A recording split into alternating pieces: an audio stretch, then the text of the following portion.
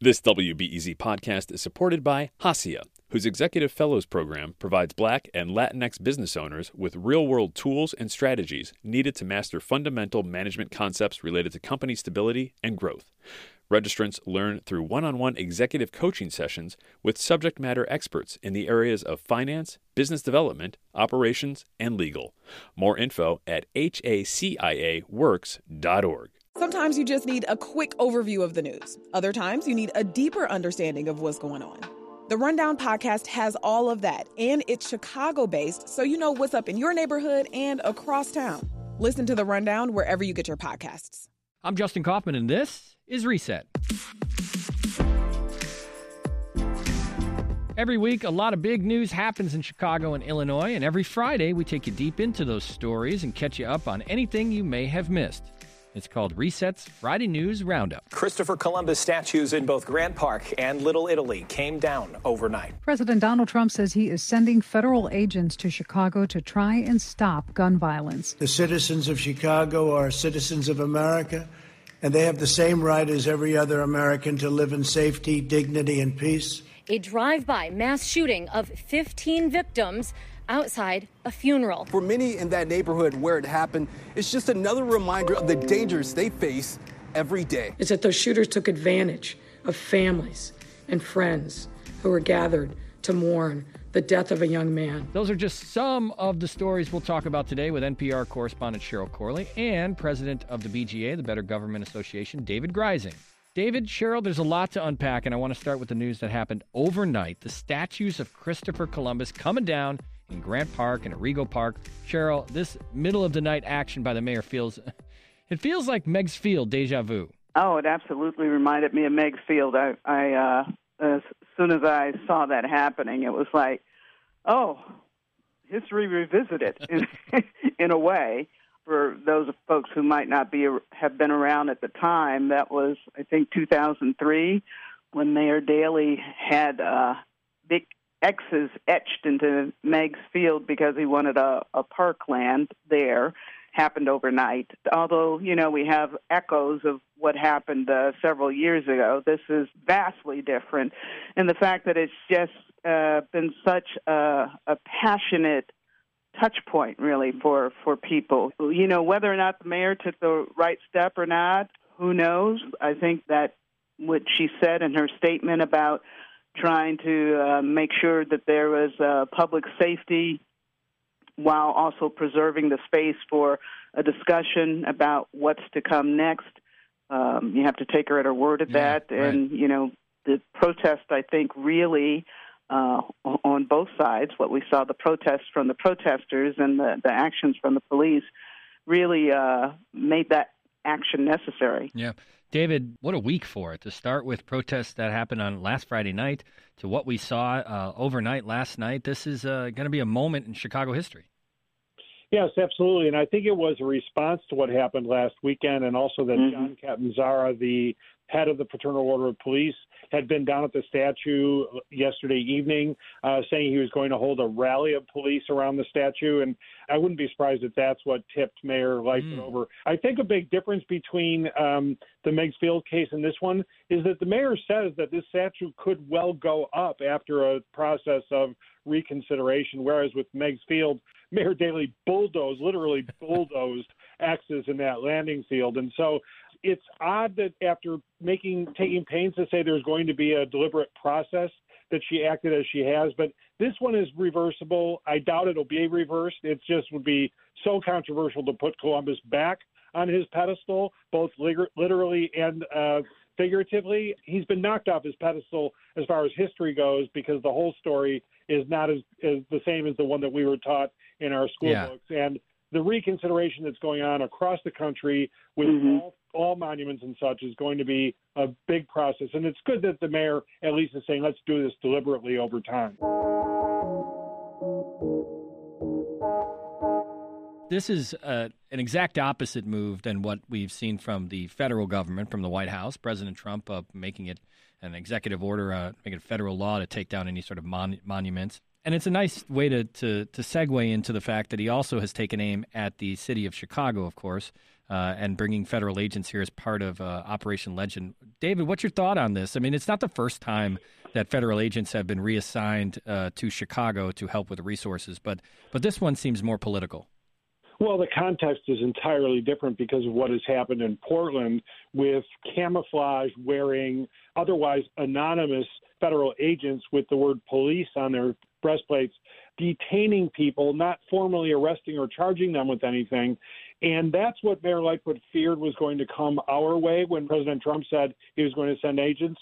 Fortunately, and it seems like it possibly was due to the intervention of the U.S. Attorney John Lausch, the president has backed off of that and is sending what could actually be help from the federal government.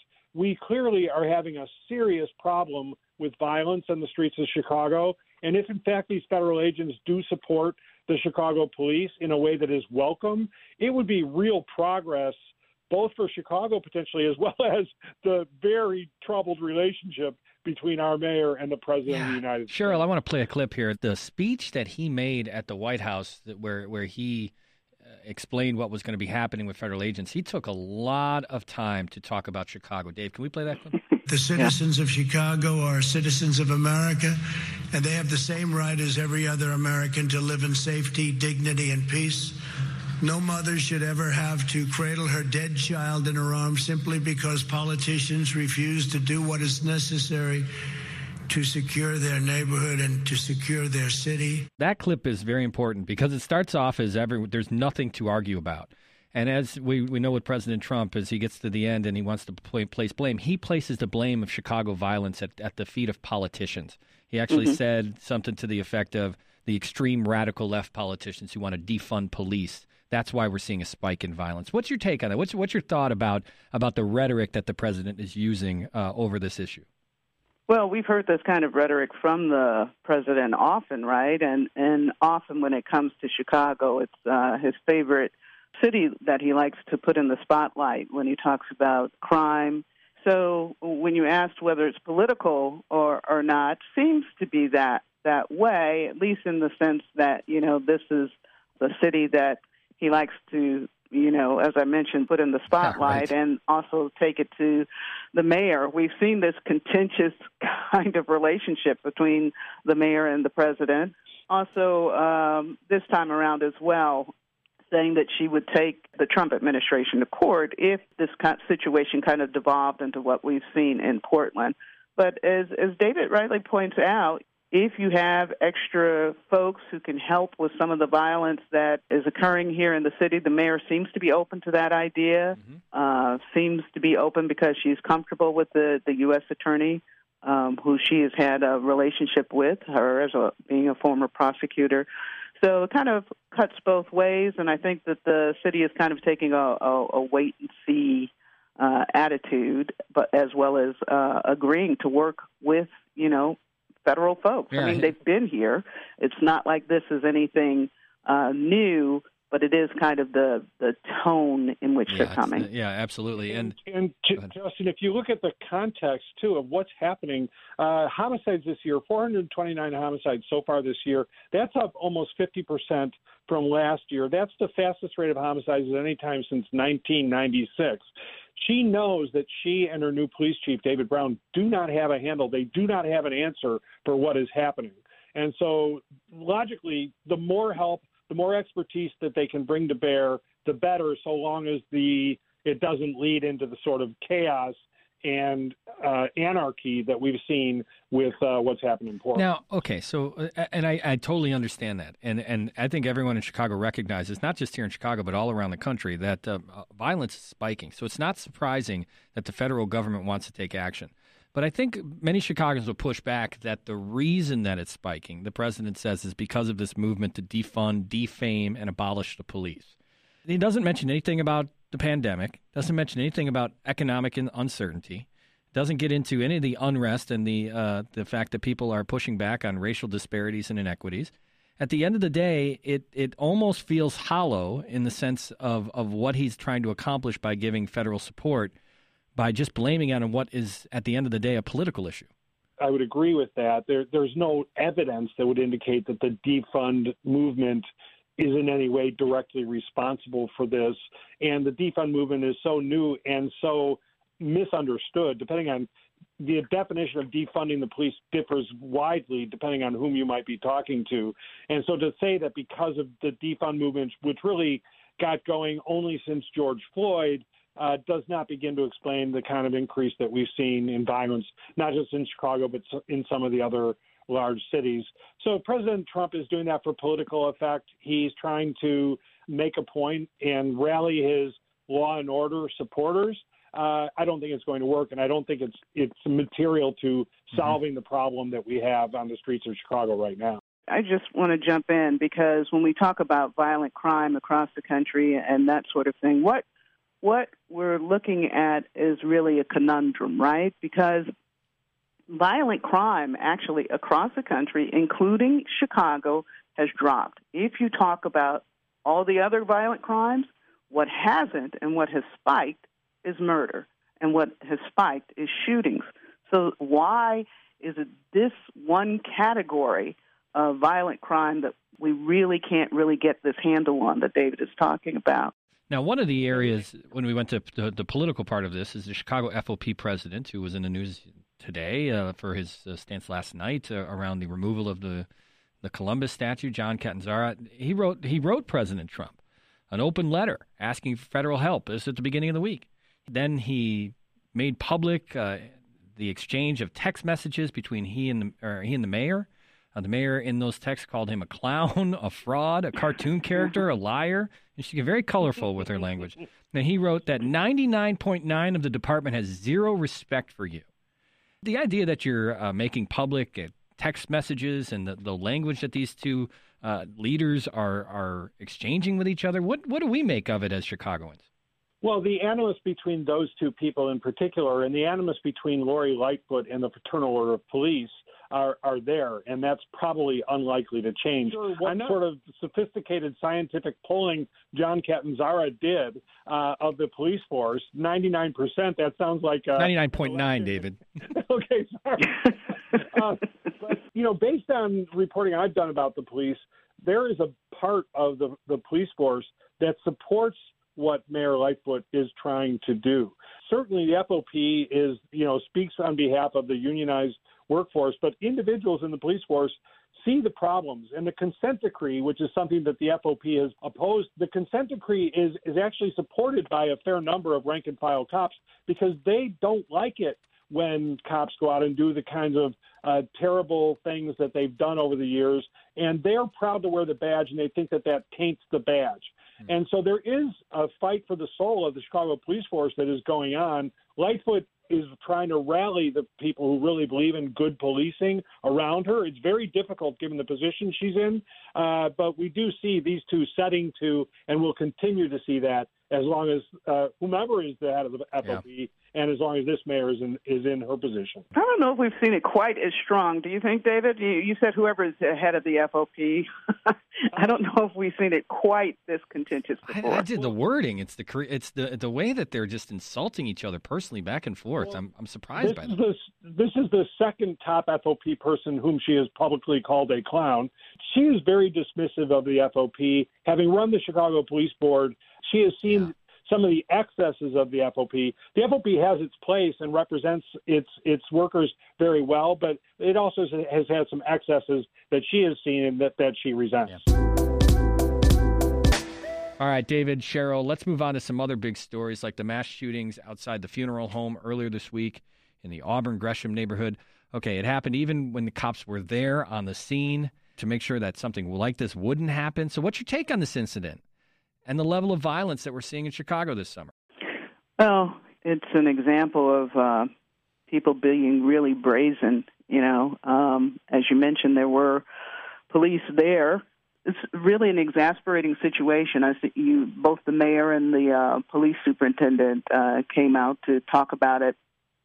The mayor visibly exhausted, the police superintendent defensive and upset. How do you get a handle on this? What we found out, or what they reported, was that it was the result, as we've seen so often with these shootings, the result of drugs, gangs, retaliation that seems over shootings, and some of this retaliation that we've seen with the shootings is not necessarily connected to drugs or gangs in the sense of looking at turf or territory or anything like that. But it's from petty kind of insults on social media, all things that police and authorities are looking at that kind of drive the violence that we're seeing in the streets That's today. such a great point. It's just all the things that used to be fronts that would be taken care of in other ways are now being taken care of in shootings. We had on the show Tamar Manasseh, who's she's with Mothers Against Senseless Killing, because Superintendent David Brown, he came out and he said, well, we need help from the communities. The communities need to step up. We need to figure out who these people are. But she countered that, and I want to play a clip. This was really interesting for me as a host of Reset to hear her talking about that being somewhat of a myth when it comes to the community dealing or communicating with the police. Nobody's listening. This is not just coming from any Joe Schmo off the street. I'm telling you this. I've done my due diligence. I've done my homework. So you need to care about this, and you still don't care. It's really disheartening. It really looks to me like somebody looked the other way on this and let this happen. She says that she talked to the police. She called the police saying that this was going to happen, that the community knew this was going to happen, that there was retaliation, just as you mentioned, Cheryl, that this was something that the police should have known about and looked the other way. Now, the superintendent pushes back on that, but it seems to be a different narrative from the narrative that continually gets pushed, that the community has a no-snitch policy and doesn't want to talk to the police. It sounds like they're trying to talk to the police, but they're not listening.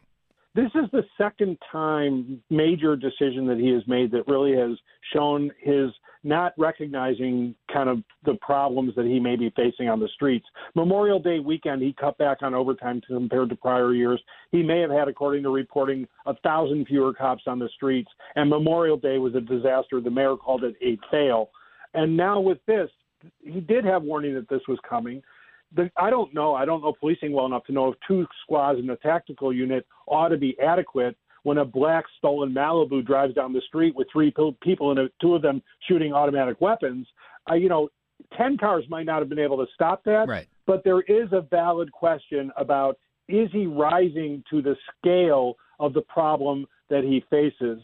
And I love to hear the community members speak up like that, because they are, as you pointed out earlier, they are the ones who are suffering most from this, and they are doing what they can. And if his big thing, community policing, if it has any weight at all, they've got to be, the CPD has to be responsive when people call ahead and say, hey, there's going to be trouble. That's what they're asking for. Out there. Right. Yeah. We had Representative LaShawn Ford on yesterday, and he made a good point as well, saying if the federal agents really wanted to make a difference when it comes to gun violence in Chicago, secure the borders. Stop drugs from coming in and stop guns from coming in from the states that we share a border with, whether that be Indiana or Wisconsin. The reason I mention that is this narrative that always gets pushed in the media about what is happening and how we can handle gun violence in Chicago, and you hear other people saying that some of those things are or are not necessarily full truths.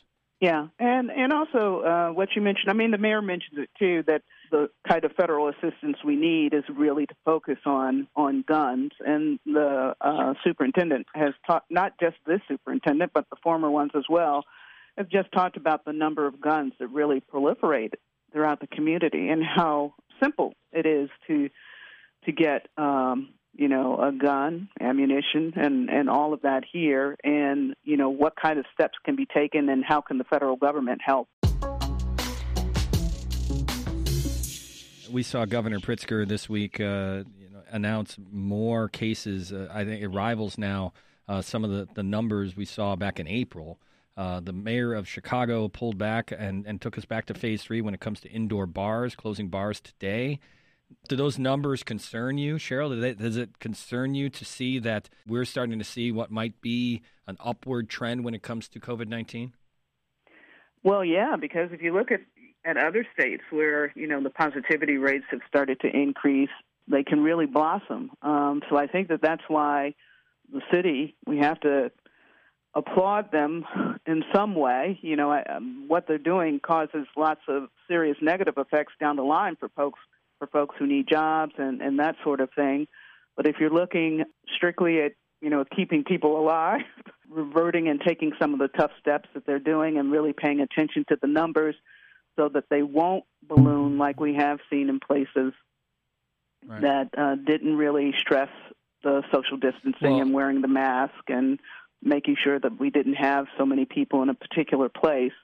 So, yeah, I think the numbers are concerning. I mean, we peaked in May, and we're steadily going down, but now, as you mentioned, starting to see those numbers climb.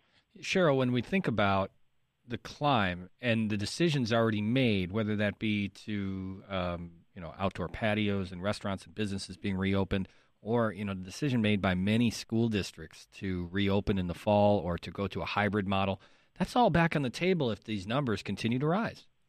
Absolutely. And, I think that's what worries everybody, people with kids, teachers, students. How do we go about this, and how do we bring people into situations like schools where you're not spreading the disease or having people get sick again? And, it's just such a huge problem at this point that has to be addressed. Yeah. David, let me ask you about one thing we talked about this week as well was just that the city's got the emergency order for quarantining and added Kansas to the number of states that if you travel to, you have to do a 2-week quarantine. And there is a serious conversation happening around the state of Wisconsin. And that is so hard for Chicago that almost shares a border with Wisconsin, has commuters that come in, not to mention all the people from the state of Illinois and from the city of Chicago that go to Wisconsin for summer vacation coming up here in August or right now. I can't even understand how an emergency quarantine around going to Wisconsin would work. Well, it would be pretty complicated. First of all, this is being done on the honor system, really, for all practical purposes. And so it is very, very difficult to enforce. This tells us the borderless nature of this disease, yet we do have borders. The virus can spread across borders, and people carry it across borders when they cross those borders. And that's the idea of trying to stop that. But there are thousands and thousands of people who move back and forth across that border every single day. So the practicality of it is really a concern. I don't know how they will deal with that, but you're right. It looks inevitable given the way that positivity is rising in Wisconsin and Mayor Lightfoot's efforts to really be serious in controlling her border, preventing spread caused by people coming in from other places.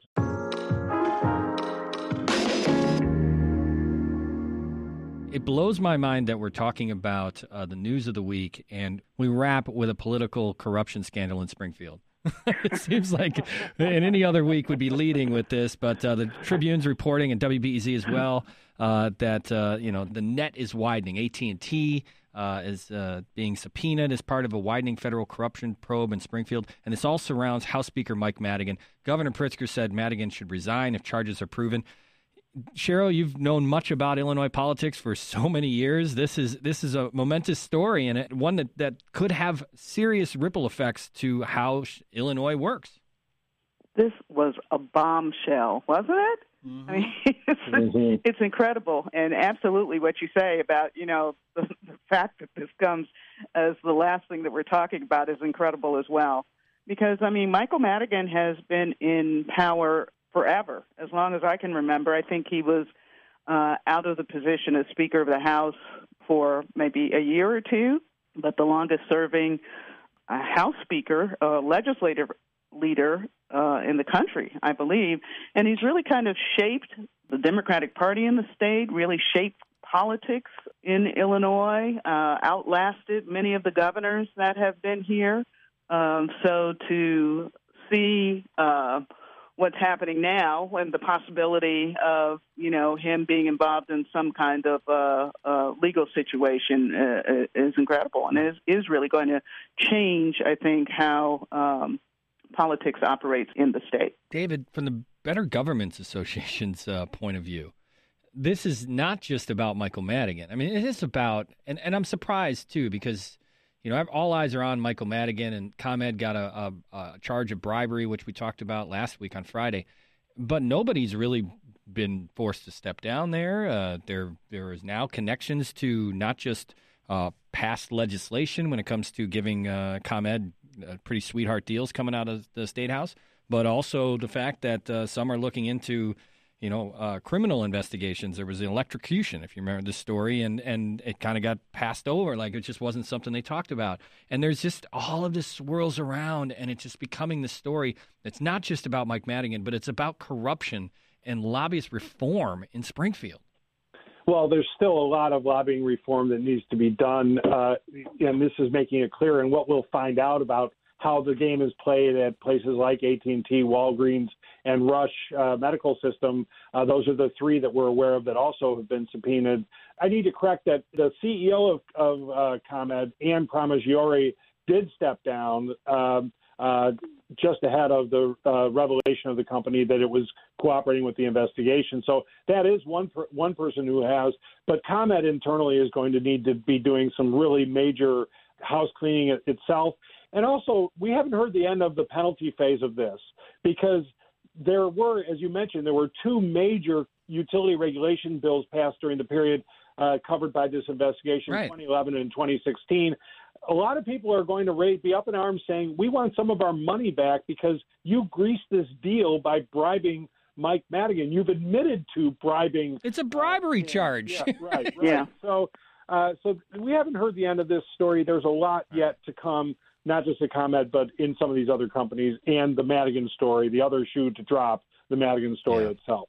Well, we got to wrap here. That's it for the Friday News Roundup. A huge week when it comes to news, and I can't thank you guys enough for joining us. NPR correspondent Cheryl Corley and David Greising, president of the Better Government Association. Cheryl, David, thanks so much. Appreciate it. Oh, quite welcome.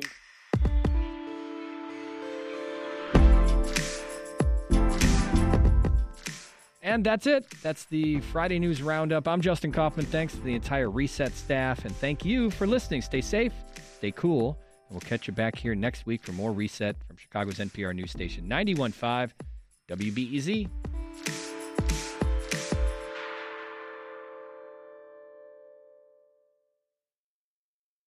At a time when information continues to come at us faster and faster, sometimes you need to hit pause and rewind. NPR's Throughline takes you back in time to the source of the news stories filling your feed. Find NPR's Throughline wherever you get your podcasts.